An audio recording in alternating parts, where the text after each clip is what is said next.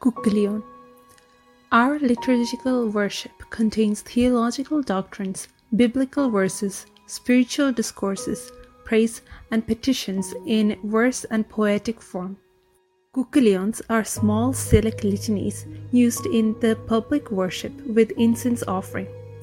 The syllabic arrangement of the hymns and prayers are dedicated to particular themes such as intercession to Saint Mary, the Mother of God, the saints of the Church, the priests, the departed faithful, and Sliba.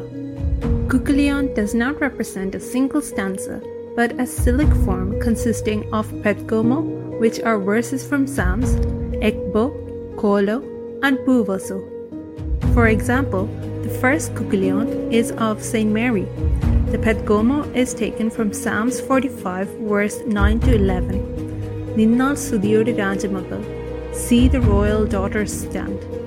This is followed by Ekbo, Bhaktar Bagarcha Bhajaname, thou whose praise the church doth sing. Then a Kolo, Mariamin Smaranam, Mary's memory, and concludes with a Buvoso, Moran Isho Kurishin Nin, by thy cross, O Jesus Lord.